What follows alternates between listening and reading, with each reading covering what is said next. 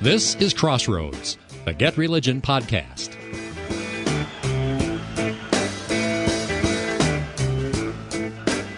In October of 2021, Pope Francis announced an upcoming meeting of Roman Catholic leaders and laypeople called the Synod on Synodality.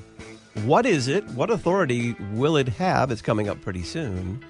And what topics will be under discussion? Greetings and welcome to Crossroads with Terry Mattingly. I'm Todd Wilkin. Thanks for tuning us in. Terry is Senior Fellow at the Overby Center for Southern Journalism and Politics at the University of Mississippi. He's founder and editor of GetReligion, author of the weekly On Religion column for the Universal Syndicate, and the book Pop Goes Religion. Terry, welcome back. Glad to be here. This Synod on Synodality, some are calling it a shadow Vatican III. What is it? And why are people making that assessment of it? And what's happened to the news coverage that offers clues about what may be ahead? Yeah, it's going to come out in a trickle and then hit a flood stage as this thing actually hits us this coming October. And October will be the first of the two synods. And I think the last time I read, the Pope was saying it would meet 2 years, 1 year apart, 2 sessions, 12 months apart, so that there would be a chance for the contents of the first synod to kind of marinate in the church in the meantime. I think what makes this whole thing so fascinating is that nobody really knows what this is. In other words, if they had announced a Vatican Council, an actual doctrine-generating Third Vatican Council, that would just be absolutely huge.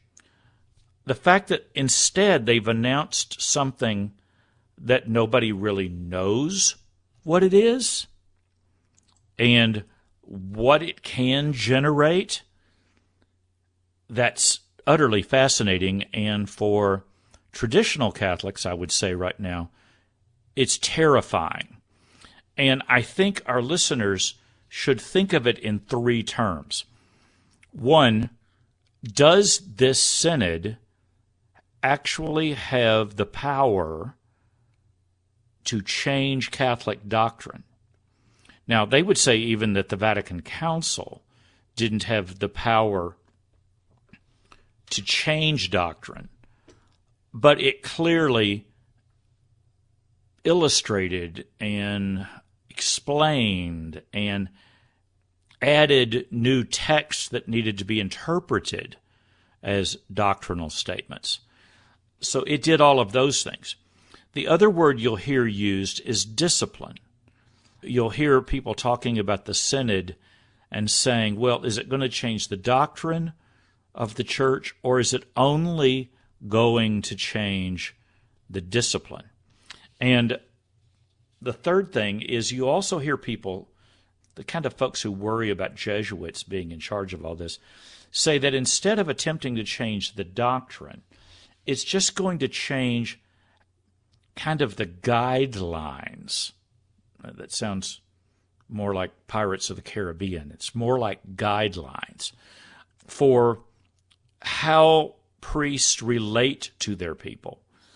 And can they do things such as kind of shadow? I mean, right now we have churches doing blessings, Catholic churches doing a form of blessing for gay marriages, except they're saying it's not for the marriage, it's just a blessing for the relationship between the two people, or it's a blessing on both of the people, and they just happen to be standing side by side. And some people would say, that's doctrinal. Other people would say, no, it's not. We haven't created a marriage rite. We haven't changed the theology. It's just a form of pastoral care. So people need to be listening for those 3 terms. Let me give you an example of this. There was an article a couple of months ago, an interview with Cardinal Petro Parolin. I'm probably butchering that pronouncement. I'll just call him the Cardinal after that. Anyway, this commentary opened by saying, in an interview posted today, this man expressed opposition to the German bishop's decision to offer blessings for same-sex unions. So far, so good, but the reasons that the Vatican Secretary of State gave for that opposition are troubling. Cardinal Parolin said that the German Episcopal Conference, quote, cannot make such a decision that involves the discipline of the universal church, unquote. The commentator, this is at the CatholicCulture.org website, notes, well, first of all, the Germans made that decision. They actually made that decision and proclaimed it. They voted 38-9 in favor of their synodal path process, stating blessing ceremonies for couples who love each other, unquote. But here's the deal. Is changing something as foundational as the catechism stance on homosexual behavior or on the definition of marriage, is that discipline, which is what the Cardinal said, or is it actually doctrine? So you can kind of hear why people would be nervous going into this, and I think our listeners should write those three terms down just kind of for future reference. When they're reading the tsunami of coverage that's coming on this thing, look for the words doctrine as opposed to the word discipline, and then also look to references for just, this is just a pastoral matter, Pastorl. It's just how priests handle pastoral challenges in their daily work. So look for those things. There has been a story, got me thinking about this again, and just the word synod on synodality turns into such a bizarre thing to try to get that out of your head once you start saying it. The folks at Religion News Service just came out with an update on the process and the documents that are being created that will guide the first session of the Synod. And these documents are this is a huge operation. The bishops in like every Catholic country in the world are supposed to be holding their own synodal meetings, hearing feedback from their people and inviting people. And I wrote a column not that long ago that noted that the graphic for this whole process is a painting, and the painting includes women dressed in what appear to be priest garments, and it also includes like a rainbow flag and other symbols of things that are currently, well, is that an endorsement? Is that just saying this is what our people are talking about? Another thing that makes people worried. Anyway, this RNS story, I think it would just help if I just read a little bit about it. And the Vatican released a document on Tuesday outlining the topics they will take up and noted that LGBTQ plus inclusion is included in the document to be discussed, and also the ordination of women will be discussed. And that lay Catholics say these are among the most urgent questions facing. Now, listen to this next part carefully. The ambitious project, spurred in part by Francis's vision of more lay involvement and in part by a questioning that has grown out of the clergy's sexual abuse crisis, has heightened tensions between conservatives and progressive factions in the church. But at this press conference, we have this crucial quote: "We have no agenda. There was no conspiratorial meeting among cardinals about how we can add progressive points to the church," said Cardinal Jean-Claude Hollerich, the Relator General of the Synod. Now, that's a fancy term for basically the man who's running the process to synthesize all of these documents coming from around the world into the papers that the Vatican Global Synod will discuss. Now, the minute I read that, I went, wait a minute. Is RNS going to explain who Cardinal Jean-Claude Hollerich is? Or are they just going to let that rest? Now, you go down further into this piece, and it talks a little bit about that some of this, the German synodal path has done some things that are radical. And Hollerich, who's from Luxembourg, says, without judging the colleagues in Germany, the two experiments are very, very different. We are more for harmony. Okay, well, there's a mention of the problems in Germany. Now, what's fascinating to me is the RNS story never pauses for a moment and tells us who Hollerich, Cardinal Hollerich, is, statements he's actually made. Now, listen to the following. This is from a column that I wrote in February of 2022. And listen to these statements and see if you think they're relevant to the RNS story.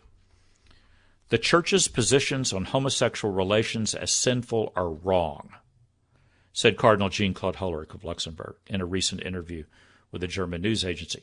I believe that the sociological and scientific foundation of this doctrine is no longer correct. It is time for a fundamental revision of church teaching, and the way in which Pope Francis has spoken of homosexuality could lead to a change in doctrine. That's all a direct quote from a radio interview. I believe it's radio. It's a news agency in Germany. He goes on to say, in our archdiocese in Luxembourg, no one is fired for being homosexual or divorced or remarried. Notice two other big issues there. I can't toss them out. They would become unemployed, and how can such a thing be Christian? As for homosexual priests, there are many of these, and it would be good if they could talk about this with their bishop without his condemning them. There's more in that column, but the big statement here is the Church's positions on homosexual relationships as sinful, not wrong in government or law, as sinful, are wrong. Then again, it's time for a fundamental revision of church teaching, and the way in which Pope Francis has spoken of homosexuality could lead to a change in doctrine. Does that strike you as relevant material to the fact that this guy is leading the Synod on synodality, all the documents going into it, and he's promising that it won't be radical and that it will all be about unity and working together, as opposed to what his own nation and Germany have done? It's not just relevant, it's integral to understanding his position in the story. Yeah, you can't tell the players without a program. When he came out with those statements, of course, conservatives said, he's got to be dropped. They have to get him out of this position, controlling the documents that are going into the Synod of Bishops, the Synod on Synodality. Well, he was not dropped. We had some statements from the Pope in which the Pope had some kind of nasty things to say about Germany. The Pope said the German experience does not help, he told the Associated Press, explaining that the dialogue should involve all the people of God. And he basically called the German version of the Synod elitist and unhelpful. But did he discipline any of the bishops that have begun allowing the blessing of homosexual unions or relationships? Or has he just kind of allowed them to put that on the back burner, and the bishops will simply not discipline their priests who go on and take that stand? Whereas, what is the relationship between the German synodal way and the Vatican synodal way if one of the participants in the European Synod, a cardinal who I should mention now, many on the left are mentioning as a potential strong candidate to be the next pope, that's Cardinal Hollerich. Isn't it relevant what the man has himself said, and specifically said that what's going on right now could lead, under the leadership of Francis, to a change in church doctrine? There was just this huge hole in that story, and I thought, if this is the kind of coverage we're going to get in the mainstream press between now and October, when this thing opens, if we're going to continue to see this thing where conservative publications, and specifically Catholic publications, cover the actual facts related to these discussions and to some of the participants, while the mainstream press ignores this kind of information, what are Catholic readers supposed to do when people ask them about what's going on with this thing? I mean, how will priests explain it? I guess the big question here is, what's going on? So, Terry, you posed the rhetorical question, kind of the reader's question, what's going on before the break. How do we find that out? What kind of questions do reporters need to be asking now and going into this big meeting to discover what the plan is? Yeah, let me read two more paragraphs from this new piece by Religion News Service. The plenary assembly of the Synod will focus on the structural and ecclesial organization on the Church and the need to promote diversity and unity. The latter will involve examining church attitudes and policies about LGBTQ Catholics, the issue of female ordination to the diaconate, and welcoming divorced and remarried couples, as well as polygamous relationships. I assume that last part is a reference to how the Church operates in certain cultures in Africa, for example. But here's the key. The Instrumentum Laboris, which is the document that they were rolling out here, which is one of the first guideline documents for the Synod on Synodality. The Instrumentum Laboris proposes questions such as, how can we create spaces where those who feel hurt by the Church and unwelcomed by the community feel recognized, received, free to ask questions, and not judged, unquote. And, quote, what concrete steps are needed to welcome those who feel excluded from the Church because of their status or sexuality, unquote. Now, that's actually from the document. What is this synod about? Now, we can rest assured there's a lot more in that document. This is clearly what Religion News Service considers to be newsworthy topics. And, we live in an era when the mainstream press views everything through the lens of sexuality and identity, personal identity.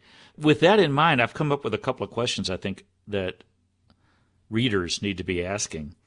I think we really need to watch to see if Francis has done anything about the actions in places like Germany and Luxembourg. Did he behind the scenes actually privately endorse what they did? He criticized it in press comments, but what did he do behind the scenes? Will anybody try to find that out? Did he make any efforts to shut down the implementation of these decisions by the bishops in Germany, Luxembourg, whatever? Cynics would say, did he tell them, look, stop sending out press releases about what you've done. Not now. We'll deal with this at the Synod on Synodality. Now, what did the Pope actually do? It's kind of hard to crack the Vatican, except that the Vatican leaks like a sieve when it wants to. You could make a case right now that the Vatican left, the Catholic left, has no reason to talk to anybody about these things on the record. But that still doesn't mean that the media shouldn't be asking these kinds of questions. You could say that what the Pope has done, based on the facts available to us, is he has said bad things about Germany, but made no public effort to discipline them. And then he's also kind of, some would say, wink, wink, he has left Hollerich, Cardinal Hollerich, in charge of the whole process. The second thing that I think reporters should work on is, if this thing is being dominated by the first world, Europe, America, whatever, what's happening to the voices of Catholics in the global South? But also, for example, what is the status of the Church in Germany?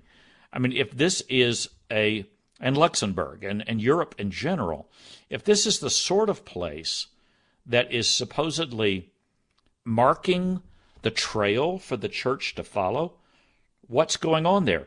I did a quick search and found our Sunday Visitor piece that's not all that old at this point, that noted that the German church in the next decade or so is probably going to be forced to give up 1/3 of all of its properties in Germany because of dwindling membership and revenue.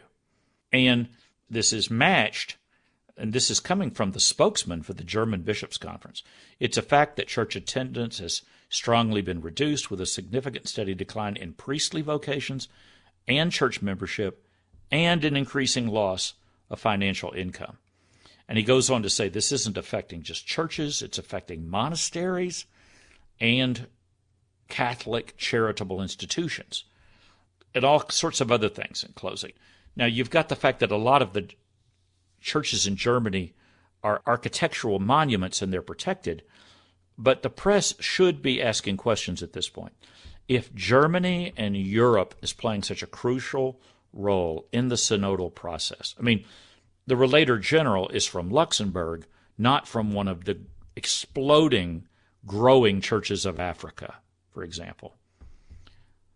What's going on in Europe? What's the status of the church in Europe as opposed to Africa and Asia and other parts of the world, which are more traditional in their approach to Catholic faith? And then the other question that I would ask, because people are going to ask it again, I'm reading a lot of stuff, kind of people chattering about this latest trip by Francis to the hospital for what they said was kind of like normal intestinal surgery. A lot of people are asking, okay, what is the status of the Pope? And this is a Pope who has, in the past, sort of suggested that he might follow the late Pope Benedict and kind of retire early and let someone who is strong and up to heavy lifting carry on. At this point, will the press actually investigate the current status and health of Pope John Paul II? And when that normally happens, you begin to say, okay, who are the likely candidates to be favored to be the next pope by the two wings of the church, called them the doctrinally progressive and the doctrinally orthodox, to echo language from James Davison Hunter long ago in his book Culture Wars. If Francis is weakening, who's actually in charge? And I would add, what about the statements that someone like Cardinal Hollerich is a very likely candidate to be put forward as the next pope? And if that's the case, what else has this man said? What has he said? And I'm not talking scuttlebutt here. I'm talking public interviews, documents from his church, radio, etc., and, of course, his brother bishops in a related nation like Germany. So those would be my three questions. But if Europe is at the center of this whole thing, in what's supposed to be a global synod where all the church will be recognized and respected, why are Europeans in charge? And are things going all that well in their own pulpits, pews, and at their altars? So how does a reporter ask the question about what authority this meeting will have, or this meeting's conclusions? And we'll have to wait 2 years at least for the meeting's second part to conclude. But how do you go about asking that in a way that gets an answer the average person can understand? Yeah, good question. I'm going to try to answer that. Let me, not to raise any neo-pagan suggestions here, let me try to channel Clemente Lisi, our Catholic expert at GetReligion. Let me try to give you my suggestion of what he would say. I think he would say that a document like this Instrumentum Laboris, which got some coverage here, that's an important document, and that we should see lots of coverage of it, and we should see what Catholic voices around the world are saying about that document. Not just what the Vatican press office is saying, not just what the leaders of the church in Europe and another declining country, Italy, what they're saying about this. And how do you do that? Well, it's time for mainstream reporters to start reading widely in the Catholic press, from the left side of the spectrum, such as the Jesuit publication America, on over into the conservative wire services, because the Catholic press is going to parse this document and is going to give their suggestions from different angles, left, right, and center, like a publication like Crux I would put in the center. They're going to talk about this document. Well, I think it's time for the mainstream reporters, especially at elite publications, the Associated Press and elsewhere, to start creating a research folder on what the Catholic press is saying about this very first crucial document. That would be the starting point. Do that homework now. And Ross Douthat, the Catholic columnist for the New York Times, made a statement over a year ago. As old as I am, it might have been 2 years by now. And he said, at some point you have to start reading the radical conservative Catholic press, if only because it turns out they're right about 90% of the time. Now, that's the statement of a doctrinally conservative Catholic writer who happens to work for the New York Times. But I would say the same thing about the far left and the far right. That's exactly where I would go right now and try to find out what they're saying about this document and noting the landmines of doctrine, discipline, and pastoral care that are alluded to in that document. For example, permanent deacons, women still at the altar, women serving communion, women performing marriages, women with full rights to preach. Even that form of diaconate would still be a radical change in the discipline of the church, and some would say would imply changes in doctrine about roles of women and men in the church. This last weekend, we had Archbishop Salvatore Cordileone speak at our Issues Etc. Making the Case conference. And an attendee actually had a question before him asking about his reaction to Pope Benedict and seeming to go soft on some of these issues in some of his public remarks. And he was very careful to respond. If I remember his response correctly, he said, in essence, on paper, Francis is almost indistinguishable on these issues from his predecessors. But when he gets in front of the press, his offhand or off-the-cuff remarks inevitably call those things into question. So is it worth asking the Pope what he plans on for this beyond the statement that he made in October 2020? Well, yes, you also have to look at his symbolic actions.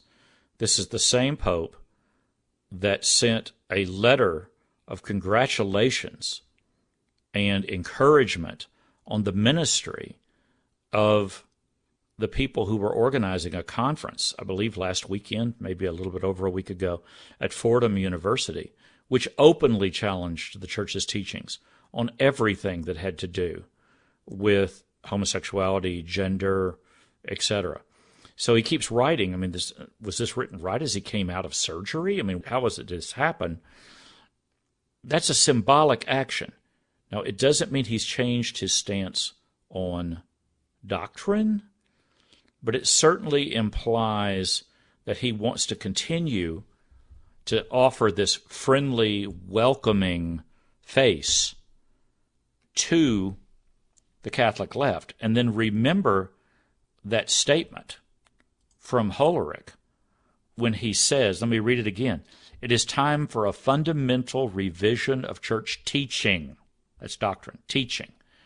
And the way in which Pope Francis has spoken of homosexuality could lead to a change in doctrine.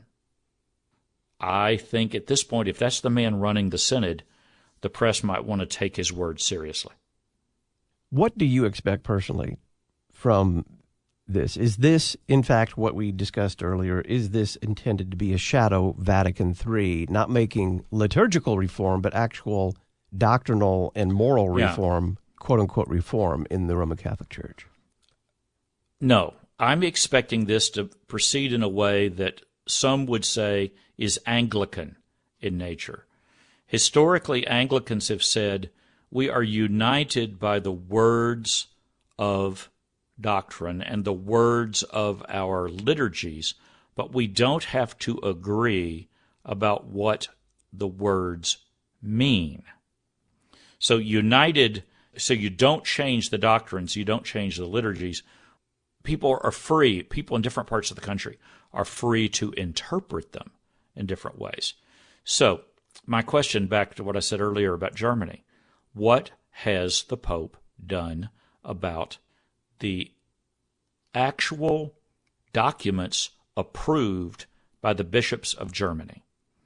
Has he, behind the scenes, shut them down? Has he, behind the scenes, affirmed them? Has he said, bad strategy, guys, wait for the Synod? At that point, we really need to look at his actions. Will Pope Francis discipline anyone in church leadership who speaks out against the doctrine and discipline of the church?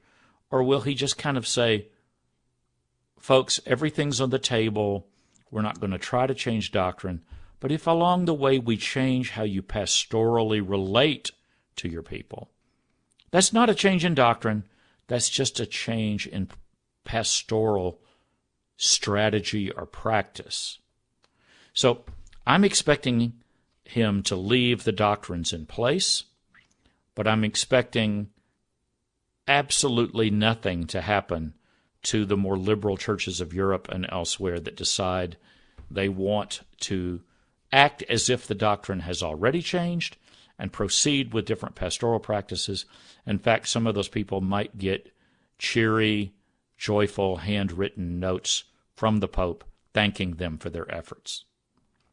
Terry Mattingly is Senior Fellow at the Overby Center for Southern Journalism and Politics at the University of Mississippi. He is founder and editor of GetReligion, author of the weekly On Religion column for the Universal Syndicate, and the book Pop Goes Religion. Terry, thank you very much. Glad to be here. I'm Todd Wilkin. I'll talk with you next week. Thanks for listening to Crossroads with Terry Mattingly. Crossroads is a production of GetReligion, part of the First Amendment projects at the Overby Center at the University of Mississippi. If you appreciate this podcast, please make a secure, online, tax-deductible donation at GetReligion.org.